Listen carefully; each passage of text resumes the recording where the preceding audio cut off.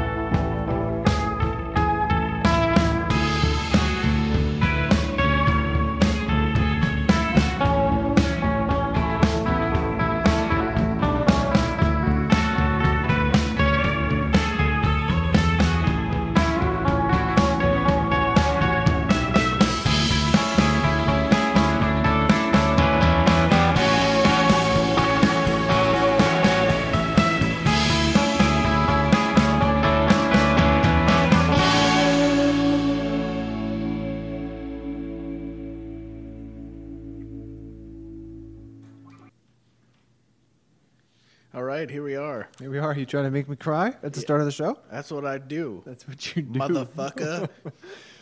Misery accomplished, Amos.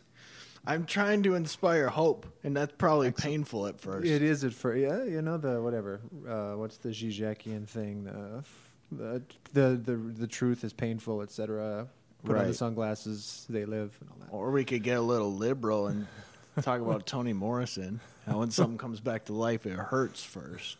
Here you go. Zizek likes Toni Morrison, though, so maybe she's not too bad. I like Toni Morrison, okay. You know, I tried to read Beloved, and it was. I stopped not because it was bad. I couldn't handle it. It was so heavy. And it was tough. The one I read was, it was like The Bluest Eye or something. Yeah, that shit's fucking. You have to sit there and read basically a child molester justify themselves in the first person. It's fucking heavy. So it's like Lolita then, but probably better. I think it's darker because there's like a much stronger sense. Like there isn't even a sense of equality. I assume that in Lolita, he thinks he's just in love. Like that's the idea. Sure. And so that's what causes all the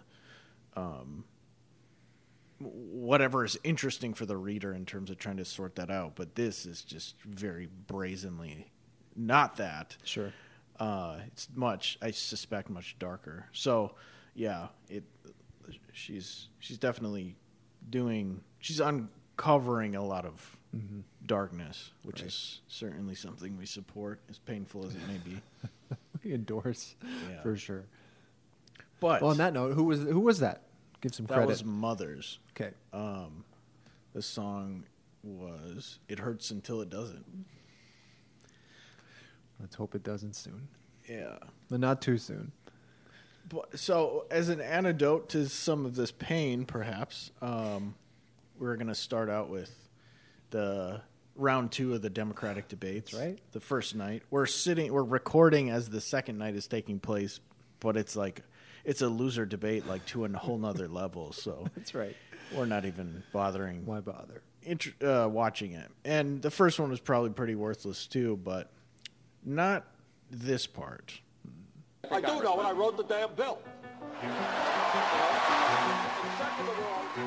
Health care is a human right, not a privilege. I believe that. I will fight for that. Congressman Delaney just referred to it as bad policy, and previously he has called the idea political suicide that will just get President Trump reelected. What do you say to Congressman Delaney?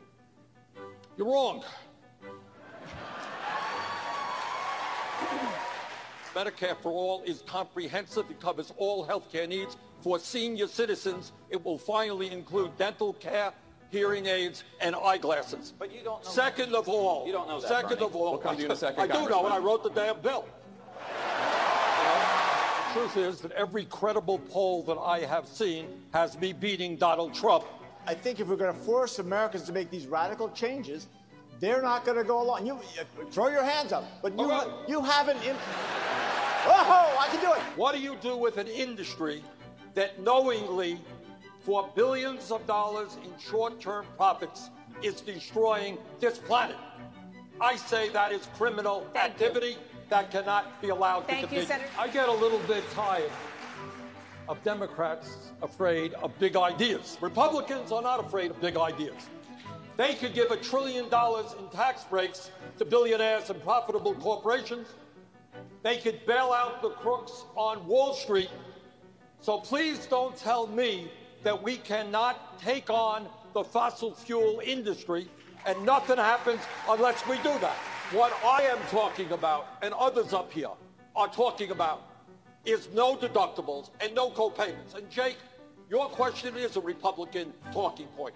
By the way, the healthcare industry will be advertising tonight on this program. They will be advertising tonight with that talking point. The hospitals will save substantial sums of money because they're not going to be spending a fortune doing billing and the other bureaucratic things that they have to do today.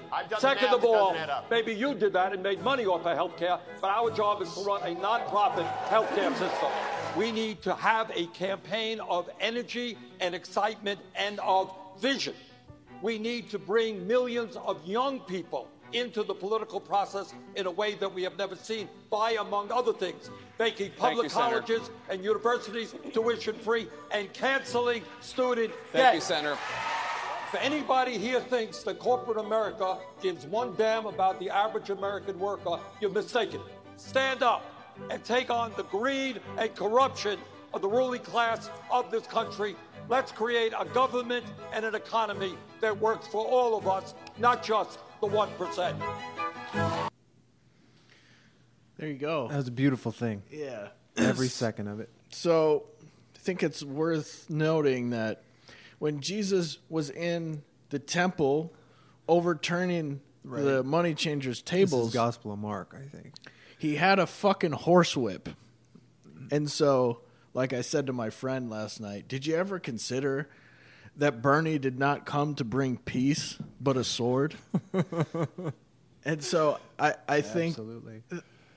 And I think we should just lean into the fucking messianic shit here because that's obviously ruled the day. Mm-hmm. You have a Jew who has been walking in the desert for 40 years. Mm-hmm. Literally, there were times where he was giving congressional, well, not testimony, but he was speaking in front of subcommittees where there was literally no one in the room. Right. Exceptional. No, this is exceptional. And I was just for, I don't know if it matters, but for the context for anyone who didn't see the debate, and again, there's maybe not much reason to watch other than what you just heard. We had Elizabeth Warren and Bernie Sanders kind of flanked by a series of, I guess, goons, with the exception of Marianne Williamson, who were sent to attack those two. And as we just heard, Bernie, I mean, it was almost effortless on his part to destroy the moderates. And it was beautiful. Yeah. So, and so then to your point, that's exactly right. I mean, I'm sensing exactly what you're saying. This sort of this radical dude coming into the temple and pissing off the Pharisees, and it's not going to be easy, and it might be dangerous in some ways for a time, but that's good. Mm-hmm. Right? And that's the only hope that we have. Right. So, like, we haven't recorded for a week or two or something like that because our interlocutor was away in his own sort of desert known as Canada. That's right. But in the meantime, the climate situation has just seemingly accelerated. There was a new story, I think, in The Guardian that they were like, you think we have 12 years left? Try 18 months. Meaning if we're not radically changing things, planning how to do that for that 12-year period within the next 18 months, we're basically locked into climate change that we can't control. Mm-hmm. Full stop.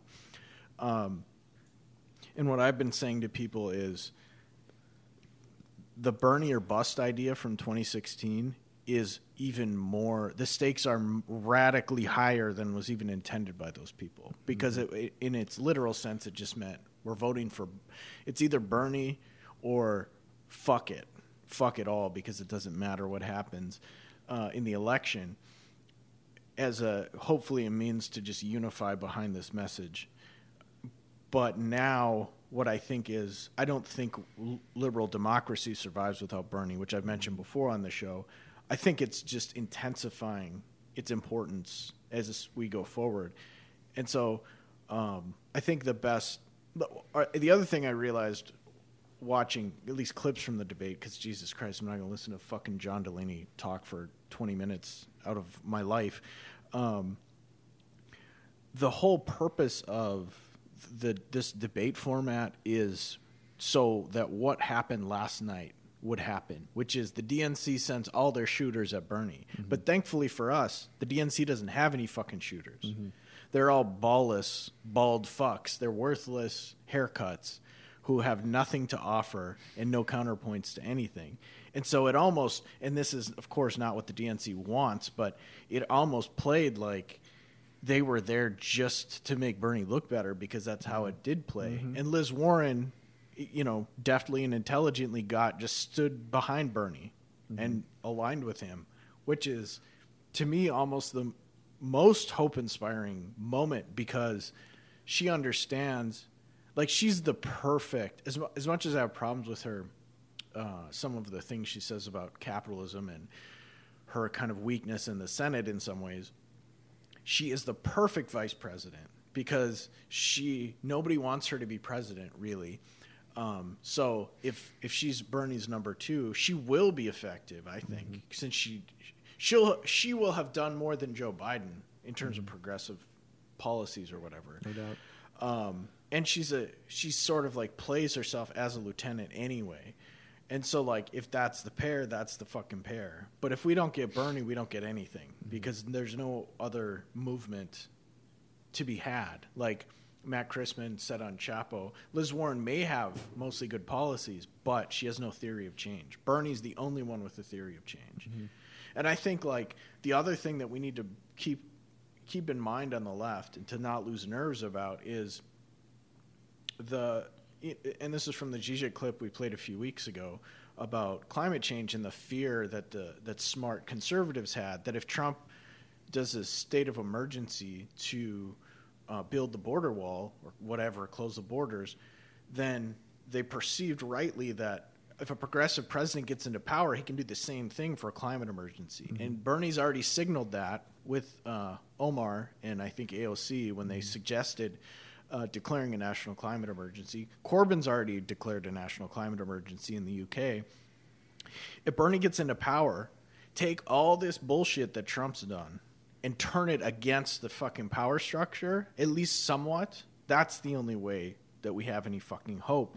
And so it's exciting in a kind of dark sense that this really could happen. Right. And it probably will happen short of cataclysm. This might break democracy because Bernie has not promised to back the Democrat no matter what, which means if he goes third party, the fear in 2016 I would hear from people is that Bernie will split the Democratic vote. Bullshit. He's pulling from Trump. He's definitely pulling from Trump. He'll pull way more from Trump as an independent than he will as a Democrat anyway. If you split the vote, Bernie definitely wins. If you split the vote, it won't go Trump who are they going to split it against? Like, even if it's Liz Warren or Joe Biden, if the Bernie people in 2016 weren't swayed by all the establishment propaganda against him, they sure as fuck aren't going to be swayed in 2020. Right. So Bernie's sort of unstoppable again, assuming he sticks to his druthers, which he definitely wasn't talking like this as strongly this early on. I agree. In 2015. It's even more bold now. Yeah, and so he's set the tone. He's already set the agenda. Everything they're talking about is either it's like Zizek's buddy Frank Ruda said, like there are like basically 3 moments in modern philosophy: Plato, Descartes, and Hegel. And the reason is because after each one, everything that came after was a reaction to the original. And so everything post-Hegel is a reaction to Hegel, one way or another. Everything in 2020 is a reaction to Bernie Sanders. Because what is Trump going to... Like, Trump's just going to keep being Trump and sort of playing angles he thinks he has. So he'll mainly go after, assuming he adopts basically a similar Steve Bannon-esque futurist-oriented... Nightmare Factory, he'll just be talking about immigration and shit. Yeah. Bernie's probably the only one who can even answer on immigration, even though he hasn't really up until this point. So what we need is the left to stop shitting their pants about Bernie not being radical enough, wake the fuck up and accept the fact that if we don't get Bernie, we don't have a future. Like, we don't even know how bad the California wildfires are going to be this year, which my co-host and I will probably be bearing direct witness to in Los Angeles. Oh, man, yep. I hope not, but we're headed there in a few weeks, and we'll, dear listener, we'll report back on just how bad they are. And how good the tacos were. And on that note, I was only going to say, too, there's a lot of things we could do with climate and debates. Probably don't need to spend too much more time on that. But Greta Thunberg is coming to the U.S., right? Or she's here? Remind me what's going on there. I don't know. This is the Swedish woman, girl? I forget how old she is. She's 16, I think. Okay. Who's, again, sort of, telling truth to power when it comes to this climate stuff. And she's bringing her message to the U.S. So here's a short video about it. I would really like to go there because I decided to try to take a sabbatical year from school. And the problem is that I don't fly because of the enormous climate impact of aviation. So after a long period of thinking and thinking through every possible option, I have decided that sailing will be the best option to get there. Taking a boat to North America is basically impossible. I have spent months, I have had countless of people helping me, trying to contact different boats and so on, and it is almost impossible. And finally I found a boat that was optimal. And I'm not saying what people should be doing. I'm not saying that people should stop flying. I'm just saying it needs to be easier to be climate neutral. I don't care about hate and threats from climate crisis deniers. So, I mean, I just ignore them. It is hilarious to see them because they are so desperate. They are just, if they don't have anything to complain on, they just make something up. And I mean, that is both very sad but also very funny. She's right. Exactly. And it's interesting that she's taking a sabbatical year because that's like a huge fuck you to people who are like, stay in school. And she's like, why? Mm-hmm. If we don't have a future, what am I staying in school for? I've been thinking that with my employment status recently. Right. Same here with just in general. Like, to what degree, and maybe this is the question for the left in general, or should be, is how long does this go on, this rolling collapse, until we decide that it doesn't matter anymore what the debtors say or what the fucking rentier class says? Because that sort of slavery only holds any water if one's acting with an eye toward the future. And we've certainly talked plenty about contextualizing how desperate people are and how they need health insurance and their kids taken care of. That's all true, and that's all informing maybe defining everyone's decision-making process. And if we don't get Bernie, that's never going to fucking end. So what future are we building for anyone, ourselves or our children or whomever? And it's also interesting that what she's doing, this sort of like nonsensical, let's say, move to sail across the Atlantic Ocean to North America when she doesn't need to. There's this Bartleby sort of withdrawal, like refusing not to participate, even though she fully admits, and this is probably why it's radical, is that she doesn't even have an alternative to flying because it's impossible. But that precise impossibility is what she's staging as the deadlock. Right. And ultimately, like, it's been pointed out recently that even the most radical fringe of whatever Bernie's saying doesn't really come close to a true leftist position, that it's still ultimately like New Deal liberalism. However, that in this context is fucking radical. And so what we maybe need to re-inject or re-inoculate people with is the idea that a real leftist position is nationalized industry, nationalized healthcare, because Medicare for all is still not technically nationalized healthcare, and that's what we should be aiming at, but it would radically disrupt the capitalist enslavement to the medical apartheid, the insurance scams, the pharmaceutical scams. It would just so vastly improve everyone's lives that it is that radical within this context. But to say that for a revolutionary, the adherence to what is required of you by the society is ultimately, in material terms, meaning like play the capitalist game, go to work, shut the fuck up, whatever, all of that is reactionary and ultimately serving a fascist interest. And so I think the left needs to give itself permission to reject all of that and not just do weekend activism and not just do whatever socially appropriate pre-digested bullshit, masquerading as resistance, and start to ask ourselves, what kind of world do we want to build? Because a question people have been asking me recently is like, should the left arm itself? Is the left arming itself in the U.S., given this potential for civil war, or what, in my view, the reality of the coming civil war, short of Bernie, and even that might not be enough. I say, no, it's a terrible idea, and I'm not just saying that to, like, hedge. I'm saying, number one, there's so many fucking guns in America that it's not going to come down to who has more guns. There's more guns than people, so that's not the issue. But more importantly, the way that things might break down is so multivariate.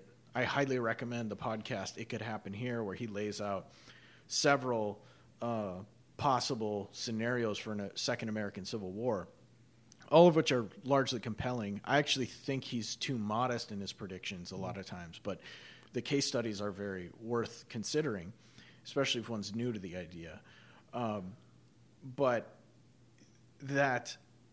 and this is something that he does suggest, and which I agree with, that the most effective model for trying to hedge against a civil war, or to understand the reality of it and try to act in accordance with that possibility on the left, the most radical way to do that is to start building mutual aid networks locally in a sort of similar to an anarchist sense, but not purely reducible to that. Like, we don't need to assume the state's not going to exist, because that's totally unclear. We have no fucking idea. But mutual aid networks themselves can be useful in the short term, but also in the long term in terms of establishing and maintaining links of solidarity amongst people that or in your region, and then building upon that a sort of coalition of the left that will be able to coordinate locally, regionally, and nationally in the event that shit breaks down. Because we should never assume that the right wing knows how to fight a civil war, because they don't really. I mean, there've been, like, there are examples of, like, effectiveness, like Bundy Ranch and pushing the state back. That was just toe to toe. Cops don't want to. It's not. Border Patrol aren't going to put their life on the line to serve, like, cattle warrants or what. Like, that's, who gives a shit? They don't care enough to die for it. And it's also just a bad look to be shooting armed civilians supposedly protecting someone's property or whatever, over what amounts to like a Bureau of Land Management bureaucratic question that most people don't even have any context for. But that we shouldn't assume that they're going to fare better than us in a moment of social breakdown. The left historically has always been the ones generally who have been able to flourish if they're organized. Whereas, like, one of the most interesting things about that It Could Happen Here series was he was talking about the common sense notion that the horror of the Holocaust had to do with how highly bureaucratized everything was. But what he points out is the reason that they had to do it in Poland. The reason, like, why is Auschwitz, why is Birkenau in Poland and not in Germany or France? A huge reason why was because the French state still existed. Ultimately, they were occupied, but who is it? De Gaulle or whatever was still technically in power, I think. Whoever the president was, or was it Pétain? I can't remember. Anyway, like the French state was not destroyed. They did have torture chambers there, and that kind of thing, but they did not have this at-scale extermination. So why did it happen in Poland? Well, Poland was previously occupied by the Soviet Union, and there was a Soviet-style bureaucracy that was being formed. But when the Nazis took over and beat them back and kicked them out, there was no state left. That's the opportunity to do this large-scale killing. And Bannon himself had pointed out in this documentary about him that I watched called The Brink, he was like, Auschwitz, like when you see pictures of Auschwitz, it doesn't look that, it just looks like a university, because that's what it was. It was a university they took over and they put up some fences and stuff, but it wasn't a death camp. Birkenau is where all the killing was happening. And that's where, like, when you see pictures of that, he was saying how terrifying it was that people were able. That's where he was like, people sat in a fucking room. He wasn't swearing probably, but people sat in a fucking room and made a bunch of decisions calmly and collectedly about how to just exterminate these people. And he's saying that's like a terrifying prospect, and we should all keep that in mind. On that point, I fully agree. But that's why, like, Zizek has always been critical of anarchists who are like, oh, get rid of the fucking state. Zizek's like, I've seen what happens when the state breaks down, like in ex-Yugoslavia. Mm-hmm. You immediately just have like the worst horrors and barbarism. Right. People getting castrated and getting their balls shoved down their throats. I also think that that's why in certain places in Yugoslavia, that's why you had concentration camps, rape camps, that sort of just like utter horror, because you had this, again, quasi-Soviet style state that just totally collapsed. And then, so in that absence of a state, these horrors can emerge. So it's only, again, and it's important to note, especially in the Nazi example, they had systematically purged the left from the country years before they ever came after the Jews. They came after the anarchists and communists first. Mm-hmm. The reason they do that is because then that's your whole site of resistance to this type of horror. And so thankfully, the potential civil war we're approaching is not going to look like that, because there's no right that has any modicum of power or centralization close to what the Nazis were able to do, at least not at this point. Therefore, there will always be a left around in one form or another to push back. It's just all the more reason that, as a friend had pointed out, like, he's like, I didn't think I'd get to a point where I thought that as a leftist the most important thing I could do would be to save the Constitution, but that's maybe where we are. Mm-hmm. I fully agree. Bernie's so important because it's not just because, like, you know, at a banal level he has the best policies, which he does, or that I like him personally, which I do. It's that the question, again, like Zizek says, for the true revolutionary is the true revolutionary is always ultimately conservative, because their question is not what exactly do we want, but if we don't act, what happens? And so it's fear-based at that level. If we don't get Bernie into power, what happens with a two-term Trump? How much more dismantling can they get away with? Because I think just like in 2016, a big part of why the Democrats lost Congress fully was that they, without the momentum of someone like Bernie, there was no way, no coattails to ride on. No, you couldn't. Where are you going to ride Hillary Clinton's coattails to? Neoliberal land? Mm-hmm. Like, it's not real. So similarly, we're not going to get a real blue. Or it is, but the rent is super high. Yeah, and nobody wants to go there. Right. Whereas in 2020, we may get a real blue wave 100% because of a Bernie Warren ticket, or Bernie Tulsi, or Bernie whoever, Marianne, God willing, inshallah. But the bottom line or whatever is that he's the only one speaking to the real problems directly to the people in a short circuit fashion. And so I'll let you respond, and then I'll kind of give an antidote to that horror. Sure. No, that was my sense of last night as well, and just where the campaign has been going. Very generally with Bernie, and again, to her credit, Warren, although, you know, to a lesser degree. So you mentioned Marianne, and I've been, again, since that first debate, very much more interested in her. And I think you mentioned it off air, that sort of post-debate, she was the highest search term on Google or something, right? Even more than Bernie, yeah. There you go. Meaning that sort of people are interested in what she has to say, or a certain, I guess, demographic, a certain type of person.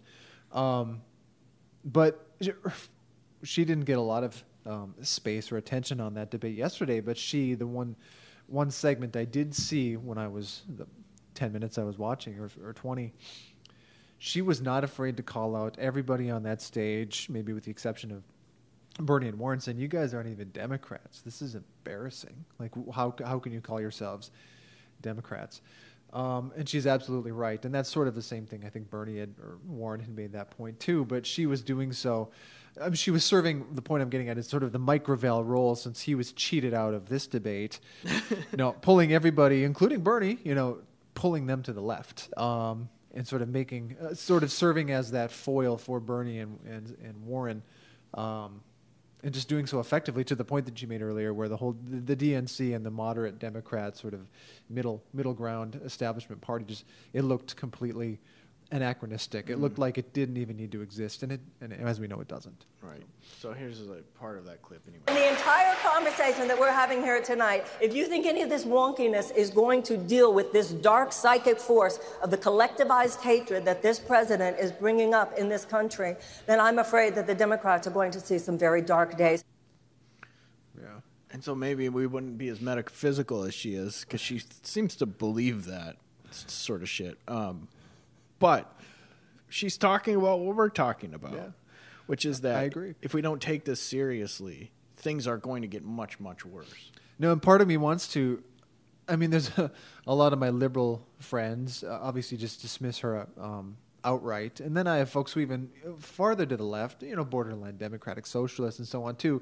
They're disinterested in Marianne's position or her rhetoric because it does seem so new agey and spiritual, and I guess Harry Potter-ish, but.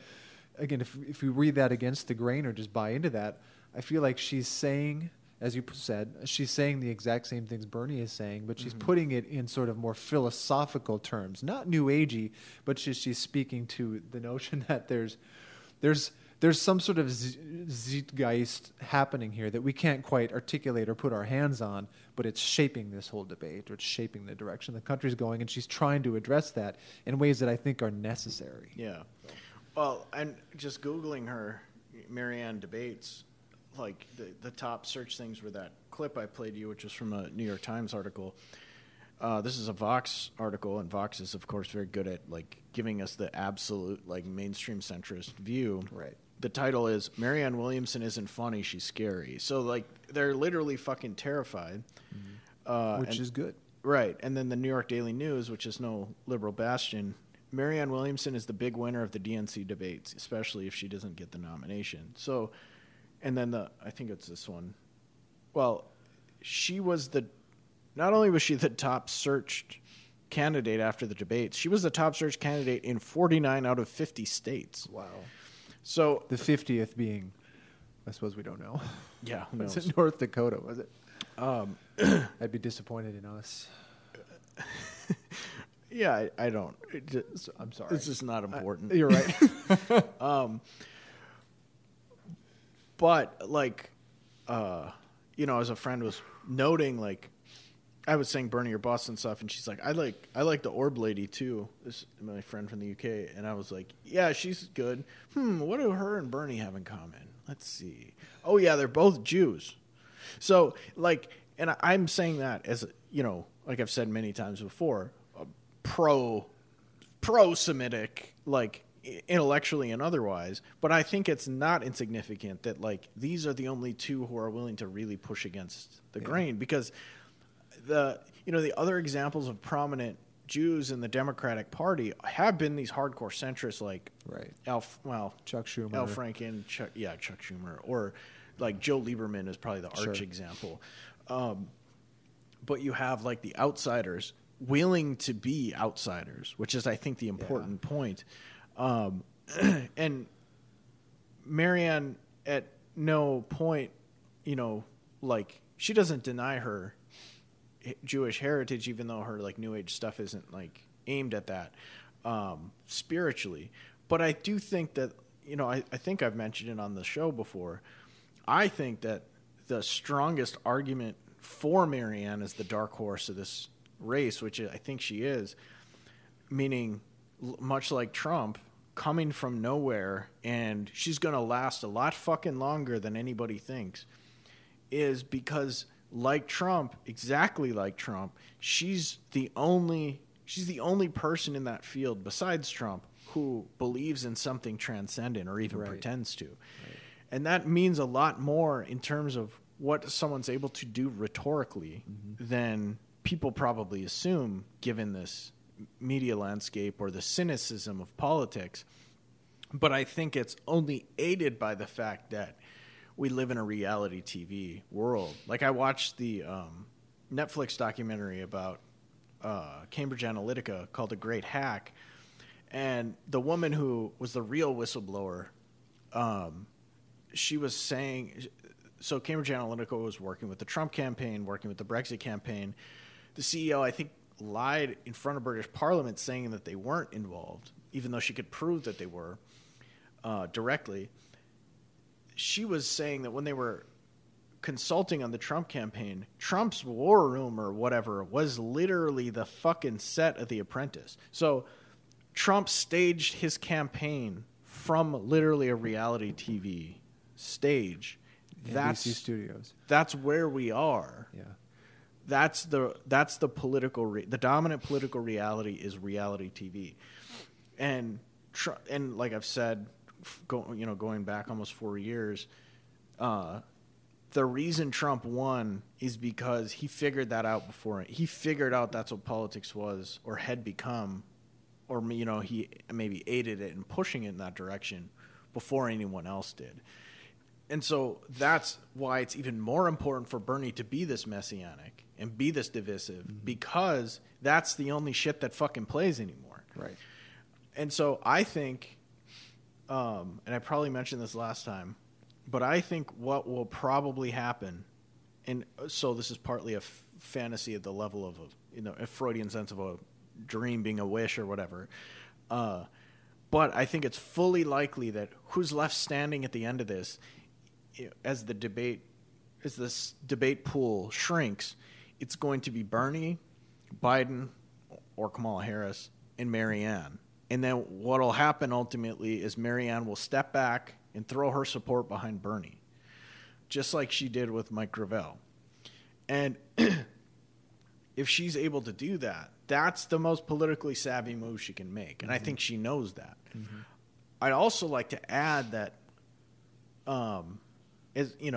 tonight is the loser debate. But I listened to an interview with Andrew Yang, and he's actually becoming more radical over time. So when I saw him on Joe Rogan, I didn't watch all of it, but it was pretty bad, and a lot of it was just Joe Rogan being a moron, like, oh, what do you just can't give people money, they'll be lazy.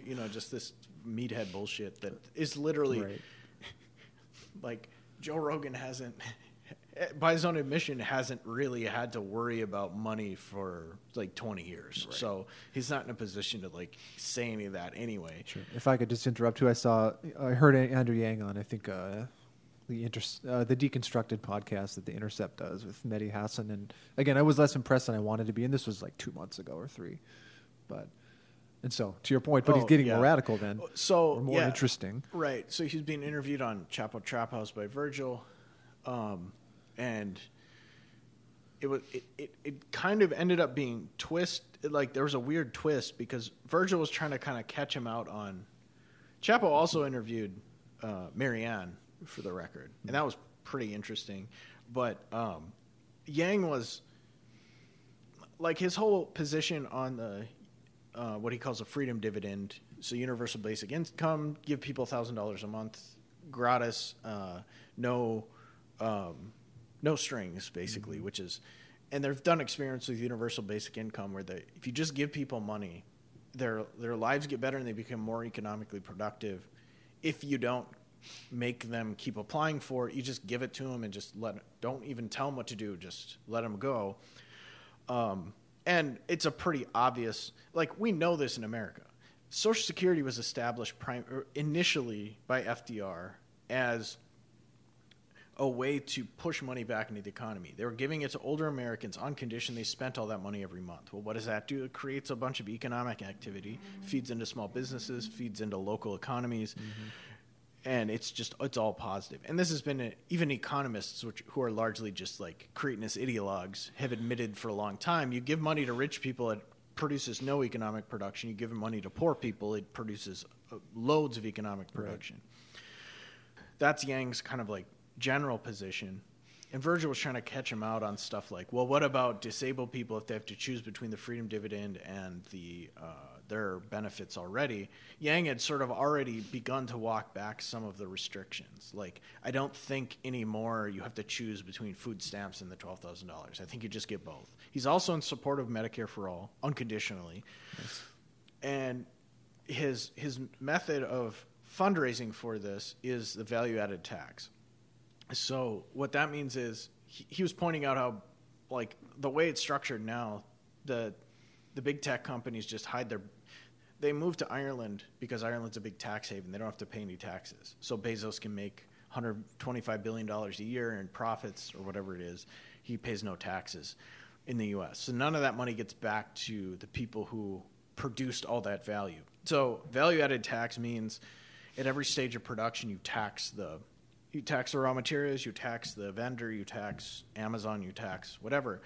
And then the criticism of the freedom dividend is, well, won't Amazon just raise their prices to compensate for that, to offset their costs? To which, this isn't Yang's argument, but I'll give you Yang's argument, then I'll tell you what I think he maybe should have said. Yang's argument is there's literally no other way to get the money from them. As it stands now, we get nothing from them. So this is already a vast improvement. As far as like increase in prices, what I would say is, even if that's 100% true, and it probably is without some sort of way to regulate it, and maybe there is, but even if that's true, you still have people buying shit that they couldn't afford before. The fact that it costs more doesn't negate the effect economically of the situation, and it still buys people a little bit of breathing room, which is the whole fucking point. Mm-hmm. It's not supposed to be a panacea. And this is the other point they come at people with, like, well, if this is supposed to replace people's income and they were a truck driver making $42,000 a year, this isn't going to cut it. Sure, but as opposed to what? And so but here's where it gets more radical. Yang was like, this is not my idea. This idea was forwarded by a former SEIU leader as a built-in strike fund. So you're paying people in unions an additional $12,000. Let's say they go on strike. They have that money coming in no matter what. And so this is a fucking left-wing idea. And that's what I was really digging, was he was willing to go that far. And he's also, as he's Virgil was like, well, why does the freedom dividend only go up to age, 75 or something? He's like, we changed it. It's till expiration, so till death. So all of that money for people on fixed incomes, and that's on top of Social Security, because before they were thinking, well, maybe we will stop Social Security. No. He's like, that's an annuity you're paying into, so no, we're not going to take that away. So at every step, he's getting more and more left-wing. Nice. And so I think that's fucking extremely important because as an idea, like, I don't think Yang thinks he's going to win the fucking primary. They've already, I think, fucked him out of the September debate, so he's kind of like, they're scared of him, just like Mike Gravel. To be forwarding this idea in a way that keeps getting more and more left-wing as time goes on is the future probably of what will need to be considered, and that's kind of agreed upon one way or another. Now, you can say that the UBI is reactionary because it placates people. Okay, but it also may free people up to do other shit. Probably more people than are placated. Yeah. Or lazy or whatever. Well, placated, the left-wingers, the leftists would say placated like they won't rise up then. It's actually the fucking opposite. The only time you get revolutions is when people have a certain level of material security, which is probably evidenced by why we haven't had one in the U.S. Why we keep people poor, right? Yeah. That's extremely important. Also, Yang apparently is pro-nuclear power, and I don't think anybody else is except Cory Booker. I do think Bernie can be swayed. I do think AOC can be swayed, but that's lobbying work that would need to be done. But again, like, to even have someone that forward-looking and futurist in a left-wing sense, utopian, that's extremely important as like a factor of the debate, whether or not it gets very far. And so like so then the question may be, I'll let you respond in a second, but then the question may be, how do we get from here to there? So as we began, or you started the discussion saying Bernie's doing the messianic thing and we need to lean into that. And I totally agree. And I hadn't known that Marianne Williamson, Williamson, yeah. Has a back. I mean, she's Jewish, right? I didn't know that. And so that's fascinating on the level that I'll get to. But I mean, my sort of the allegory I wanted to run with is starting to break down when you talk about Andrew Yang and his radicalism, and there are other figures we can look at too. But I was like, okay, so if Bernie's Jesus, then Marianne's going to be as John the Baptist, right? And she's going to sort of pave the way, if you will, and end up sort of metaphorically or otherwise sort of giving her life so that this other guy goes forward. But then I don't know what that means for Andrew Yang. He's like the rock of the church. He's Peter or something. And then, I mean, we could just go on. And there's this very interesting theological, allegorical, biblical thing just emerging in my head with this cast of candidates and, you know, Trump and all that sort of stuff too as Pilate. I mean, I don't know, but like I can't even articulate it right now because I'm just trying to figure this out. But it's kind of exciting me. Yeah, well, I agree. In revolutionary terms or radical terms or whatever. Like Marianne is definitely the most John the Baptist motherfucker on the in this field. Definitely. That's right. Yeah. Yang, who would Yang be? I'd have to think about it, but that's a good point. But there is this sort of gathering that's taking place, and I mean that. I don't mean I mean in a more like a storm gathering. Sure. That something has already fundamentally shifted. Right. And the DNC is hapless in the face of it. And the question will be, the question for us as people interested in this taking shape and Bernie winning out is, what will it take to guarantee that the DNC can't steal it this time?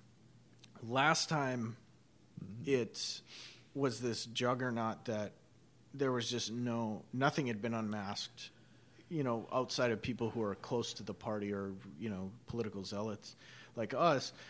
Now a lot of that's unmasked, and as Bernie's movement gets big enough, there just won't be a way to overcome it. Like no amount of voter suppression he'll just have too many delegates, probably.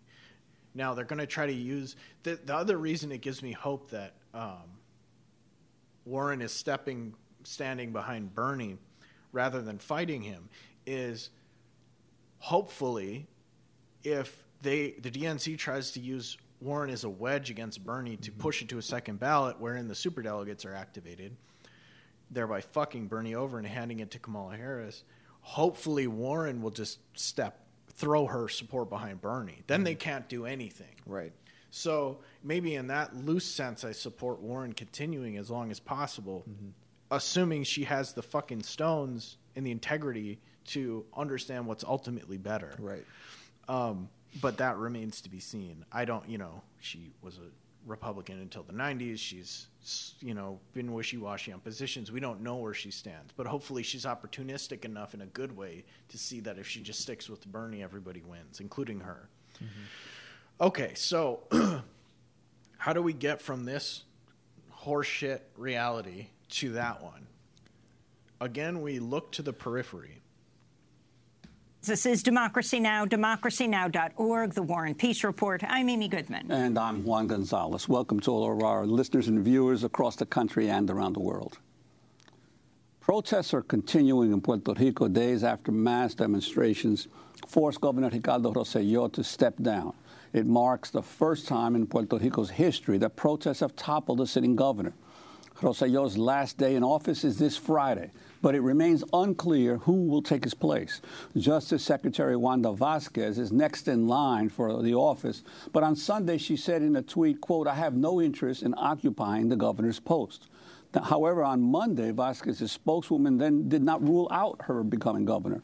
On Monday, protesters gathered outside Vázquez's office calling for her to resign as Justice Secretary. This is Claudia Sofia Garriaga Lopez, who teaches at Cal State University in Chico. I think that really what we're talking about here is beginning a process of decolonization for Puerto Rico. The system of the Fiscal Control Board, the odious debt that has been imposed upon the Puerto Rican people to pay for years on end, these are all mechanisms of colonization over Puerto Rico. And so we need to address those directly and move on to creating a more just system all over Puerto Rico and then in the United States as well. I think that part of what we see here is a great inspiration for the rest of the country to see that if we mobilize in large numbers, we don't have to wait for impeachment. We don't have to wait for elections in 2020. We can move Trump out of the presidency, as well as all of these other corrupt politicians who are taking advantage of their political position to enrich themselves and push forward policies that benefit private corporations and definitely not the people of the United States or of Puerto Rico. So, part of the reason I say on the periphery is because Puerto Ricans are U.S. citizens, but Puerto Rico is not a U.S. state. So it is both inside and not inside the U.S. And that provides a very interesting opportunity for radical ideas, I think, to take root. And it's important to contextualize Puerto Rico a little bit. It's, it's again, this place that we're told kind of doesn't exist, or we just assume is, we don't really know anything about it. Submedia did an excellent episode of their show Trouble about student movements, both in Puerto Rico and Chile, as examples of how to take power and how student resistance can be the site of like more generalized uprisings. We could also point to Quebec in 2012, where they literally the student organizers who organized across different universities in Quebec literally overthrew the fucking government in Quebec over a few months of protracted protests and street battles with the cops and all this type of shit, occupations, etc. It almost put Occupy to shame in a sense. Puerto Rico has a recent history of radical organizing, particularly in San Juan, where the radical organizers figured out pretty quickly that they weren't going to get any traction unless they started to kind of interject themselves into these university protests, and they saw their role. I'm sort of abridging what I've seen, but they saw their role as sort of agitating to push people's ideas further. Okay, what do you guys want? Well, what if you tried this? What's the harm in maybe doing this, going out on strike or doing X, Y, Z? And so for a while, they were the ones who were kind of looked stupid or kind of just marginal, getting laughed at or just ignored. But then as the government corruption and et cetera, and the power structure within the university became more and more egregiously, either anti-student or there were just a lot of problems, people started to line up with the anarchists and the radicals, and they started to take on those tactics of general strikes. And what happened was, ultimately,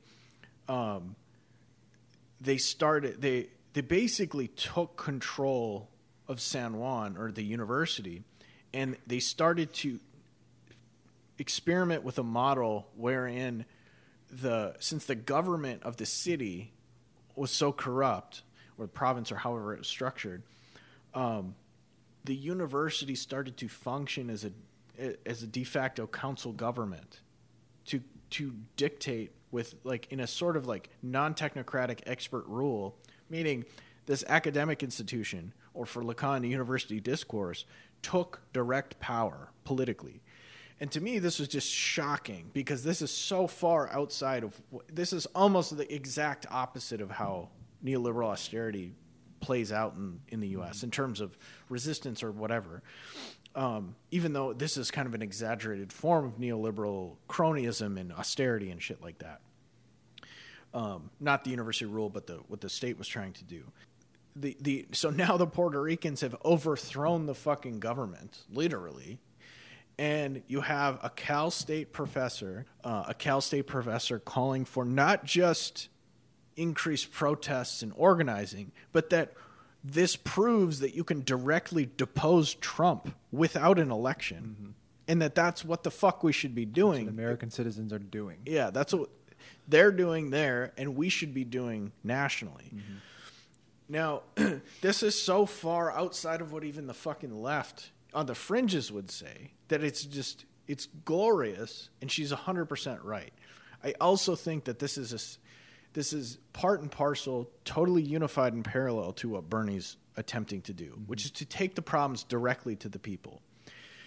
And in Zizek's celebration of Jean-Bertrand Aristide, the twice deposed, duly elected by radical majorities, we're talking 75, 80% of the vote, ex-president of Haiti, Zizek points out that the Lavalas party, Aristide's party, part of how they were able to take power and part of how they were able to govern was that Aristide was directly responsive to the people on the ground. So there was strong labor organizing, community groups, all of that shit. But they were very active and very militant in their own way, in a kind of fluid, dynamic way. And Aristide would just enact those policies. And you have this short circuit between taking of state power and direct action, direct organizing on the streets. The Puerto Ricans have clearly achieved a similar model of this. And so I think it's really important that people begin to understand that we don't need to cross over from action on the ground, on the streets, people developing mutual aid networks, developing solidarity committees, developing, affinity groups or collectives or communes or whatever. We don't need to separate that completely from state power. We can, in fact, take state power and then utilize all of that power on the ground and short-circuit those things if we have a leader who has the fucking integrity and consistency and principled nature, such as Bernie has proven to have, failures aside, for 40 years. If that's true and if that happens, then we get somebody like Allende in power who is so dangerous to the West that the U.S. had to go in and overthrow the government and bomb the fucking country and install a fascist right-wing dictator. And so this may seem far-fetched, this may seem whatever, it's not. It's just simply we're headed towards social breakdown. The Puerto Rican scenario was probably exacerbated by a fucking hurricane where 5,000 people died. Worse in sheer numbers, a worse disaster than 9/11 that the U.S. government, Trump, didn't respond to. Mm-hmm. I think this is a message from the future. This is where we're headed. Climate disaster, massive displacement, massive death, massive economic destruction. And the only way out of that is precisely this type of direct organizing that doesn't ignore state power but aims to take over state power and force it to be responsive to the streets. Without that, I don't know that we have hope for the future. Mm-hmm. I have nothing to add to that other than I think that makes a lot of sense. Okay, then I just want to add one more thing. Yeah. So this next thing I'm going to read, I'm not going to say who it is first to not color anything, but I think it's interesting. So this is called How to Live, What to Do, and Where to Start. Liberalism is the ideological monopoly of modernity, tries by veritable media bombardment to create a state of chaos in the consciousness of the people. Their basic weapons are fundamentalism, nationalism, sexism, and modern science as a, quote, new positivist religion.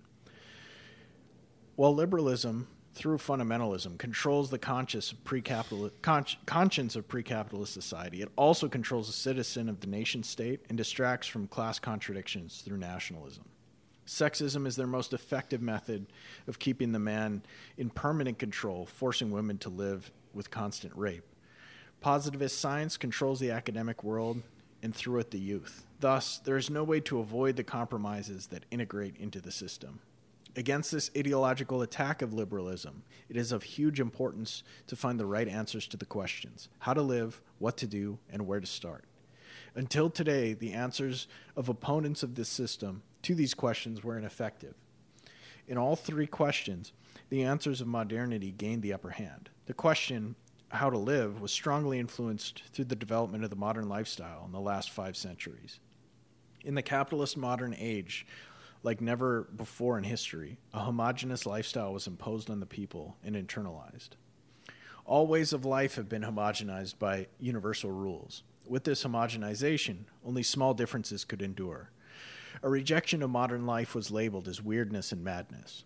These crazy and insane people were ejected from the system. Few people had the courage to face this danger and continue their resistance. For 5 centuries, the question of what to do has been planned down to the smallest detail and answered. You should live an individualistic life, always think of yourself, say the only way is the way of the modern age, and to do what you're entitled to.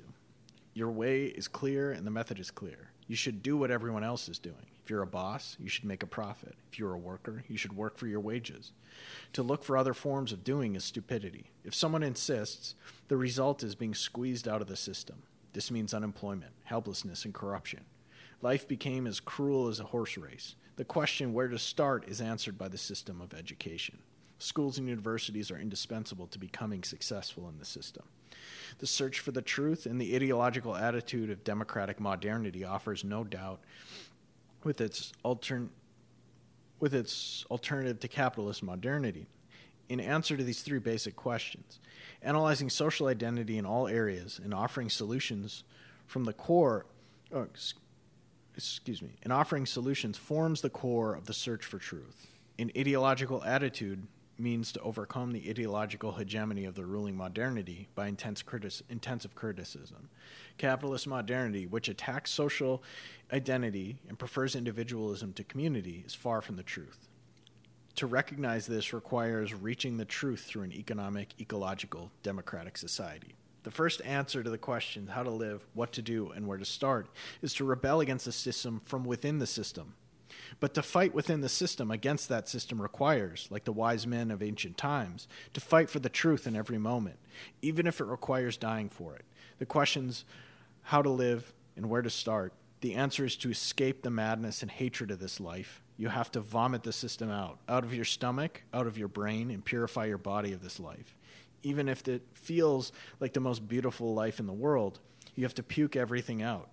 The question, what can be done, can only be answered in the form of organized and conscious practice. In relation to democratic modernity, the answer to these questions is ideological and practically combined with the elements of the alternative system. The vanguard party of former times in democratic modernity must play an institutional and actionist pioneering role.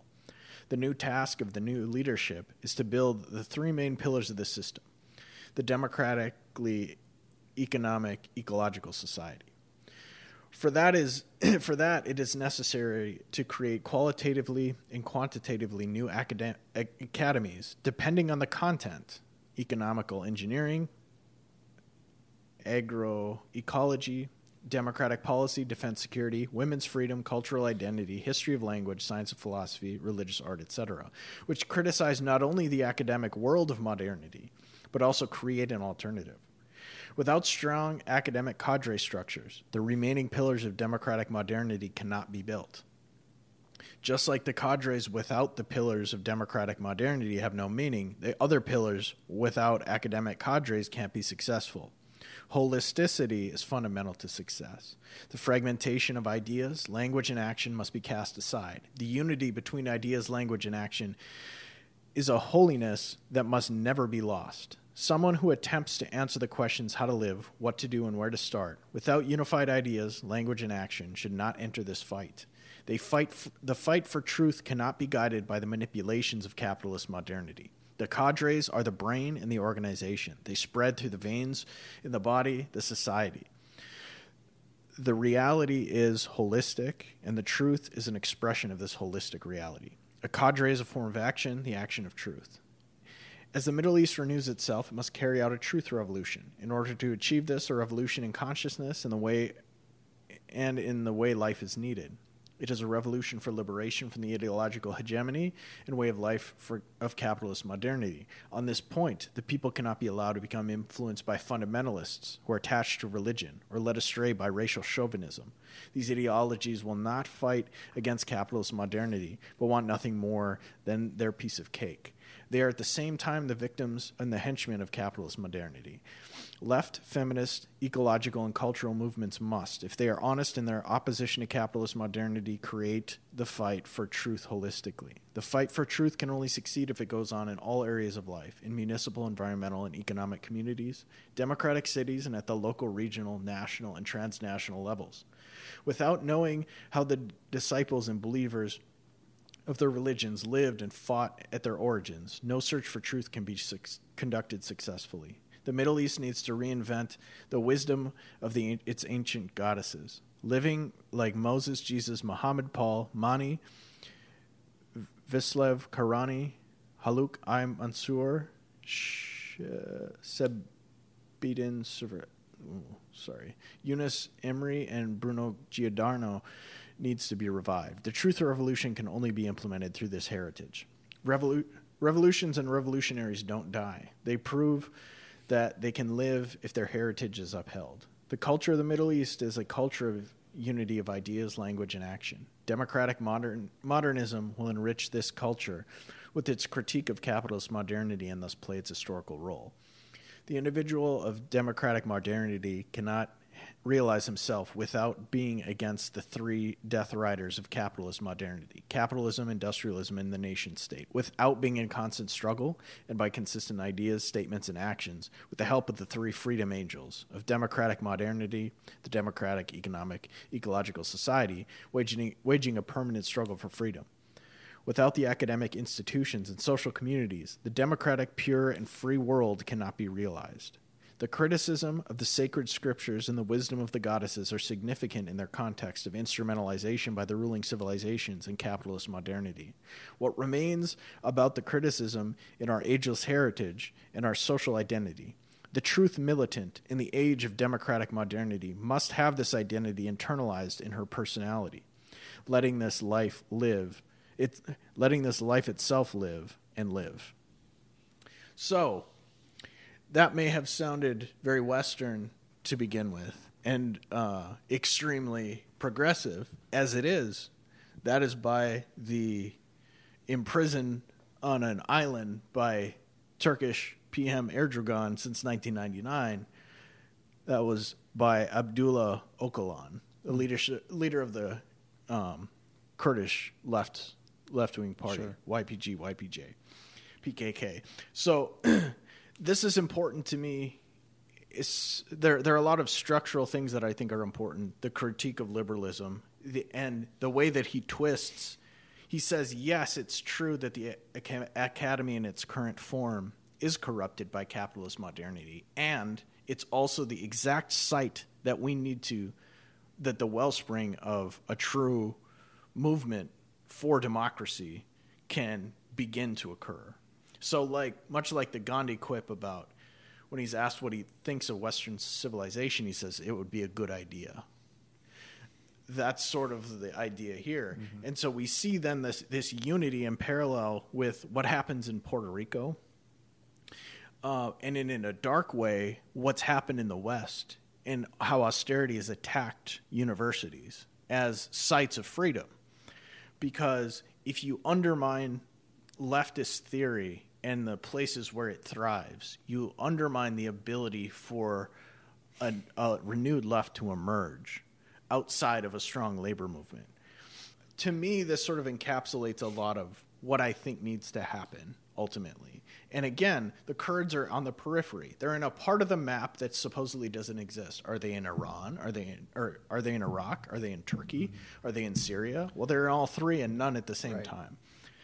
And so the Kurdish example, you have the paradox of a country, a territory that is surrounded by ultimately fundamentalist governments, where you have the most radical egalitarian form of government in the world functioning, which is in the Kurdish, in Rojava, whatever. What it's written into law that more than 50% of every committee or representative body in this system of democratic confederalism has to be women. Women have to be the majority. And so This is unthinkable to the West. So who are the goddamn barbarians? It sure as fuck aren't the Kurds. It's us. Right. And the other thing that's interesting about the other interesting parallel, how Puerto Rico is both inside and not inside the U.S. The Kurds go back and forth. Sometimes they're supported by the U.S. and sometimes they're bombed by the U.S. Sometimes the U.S. helps them fight off the Turkish bombardment, and sometimes they help the Turks fight the Kurds. And so the Kurds were the reason that ISIS was defeated on the ground. And they were joined by internationalist fighters from the U.S., from the UK, from other European countries, because there was an open call for anyone in solidarity to come fight ISIS. And fight ISIS they did, and some lost their lives. And to watch the funeral processions, for a visceral example of this, I suggest Unedited Media's short documentary about this. I can't remember the name, Unicorn Riot. Unicorn Riot's half-hour documentary on this, which is stunning. But the point is, like, since we're looking to the future, since we're trying to find a new way, you have the same fucking structure with Bernie. Bernie is both inside and not inside the Democratic Party. And he's the only way to save the country. And I don't care about saving the Democratic Party, but that would be the only way. That's the outcome, nonetheless. Right. I mean, if he wins, I didn't know if you were going to ask me if I had any sort of if I knew who had written that, and I didn't. But there were clues based on the rhetoric or some of the ideas that this was not who I was going to say. But I was half sure. I was thinking this is Marianne Williamson, isn't it? Because it sounded a bit like that in a way. That's and so, I mean, to your point, yeah. I'm trying to remember. I'm reimagining the staging of this debate yesterday, and she was literally on the margin. She was on the periphery, on the very end, and sort of shouting in to the center, and thus pulling folks in her direction. And it was, it was interesting. And I don't know if that was intentional or not on the DNC's part, or otherwise, or CNN, or whatever. Right. But I mean, again, allegorically, all this is taking shape in a terrifically interesting, almost theological way. Right. And Ocalon is directly referencing the theological, except in a secular sense. Right. That's why he's talking about freedom angels and truth militants, and that we need to study religion in order to understand how it was used as a weapon against the people. Right. And so, like, in sort of a bizarro way, Marianne occupies that space because she's sort of using these, what most people see as, like, she's participating in the short circuit too, but she's doing it more directly ideologically than in terms of, like, policy or something like Bernie is doing. In this, meaning, like, she's taking ideas that for most people on the left are just woo, are just total bullshit, really kind of played out hippie type themes of kind of what not to do, how to depoliticize things, how to depoliticize politics. She's taking that and she's completely reversing it by trying to directly take political power. That's the sort of, like, I don't know if it's dialectical exactly, but that's the sort of reversal that is needed to kind of break with this consensus in the way kind of you're talking about, where if not for that, she wouldn't be dangerous, or as Vox says, scary. Precisely because she's trying to, I don't think she's cynical. Like, I don't think she doesn't believe any of this, but when pressed, she often will, like on the Chapo interview, she was often, if she was pushed to, like, say, well, why aren't you just a Marxist or whatever? She's like, it doesn't matter. We're talking about the same thing. And so she's interestingly not saying we just need spirituality. She's saying, no, these are really material problems. But whether or not I call it Marxism is immaterial. Now, whether or not we agree with this in this room doesn't matter. It's just fascinating that she's the only person I've ever seen try to really use this to take actual political power. And so there's something that seems ridiculous about it, and it is from the perspective of cynical power games, but that doesn't negate the ideological battle that she seemed to be seems to be engaging in. So it's interesting that you say this kind of reads like Marianne stuff, because Ocalon started a revolution that has had a real, militants following it for 20 years. This was written in 1999, I believe. And they won. They established a state. Now, it's in a precarious status often, but nevertheless, it persists. And so I think I guess maybe the point is, we should take this all a little bit more seriously, or at least understand the damage that Marianne can do, the type of damage to the Democratic center that Trump did to the Republican establishment. The same way Bernie sowed the seeds. Bernie opened the space for someone like Marianne, but Marianne's also deft enough to understand that she's better off. Well, not just she, but we're all better off if Mike Gravel's in that fucking debate. And that's why she pitched her support behind him. And that's kind of unprecedented in politics as far as I've in a primary remember. Before that. And not even a primary. There haven't been any election. She's doing this like months before, So like there's that other side of the leadership where like I think that people underestimate her to their own detriment ultimately. And the and Ocalon here is pitching like all these religious heroes, not negating their effect, which is I think something that you and I, correct me if I'm wrong, are committed to doing politically, which is to fully understand like what was the political potency and radicality of someone like figures like Paul, like Jesus, like Amos, like John the Baptist, Mary Magdalene, et cetera, et cetera. But so anyway, that's sort of like an aside, but I think that the idea here is, I think it behooves us to understand that the desperation of our situation requires us to look to Kurdistan for an answer for what maybe, how we should live and what we should do. And an alleged sort of proto-Marxist witch. Right? If the critics in the center and on the right of Marianne Williamson are to be sort of acknowledged, I agree. I think there's a certain hope in her candidacy, and I hope you're right that she continues for quite some time. Yeah.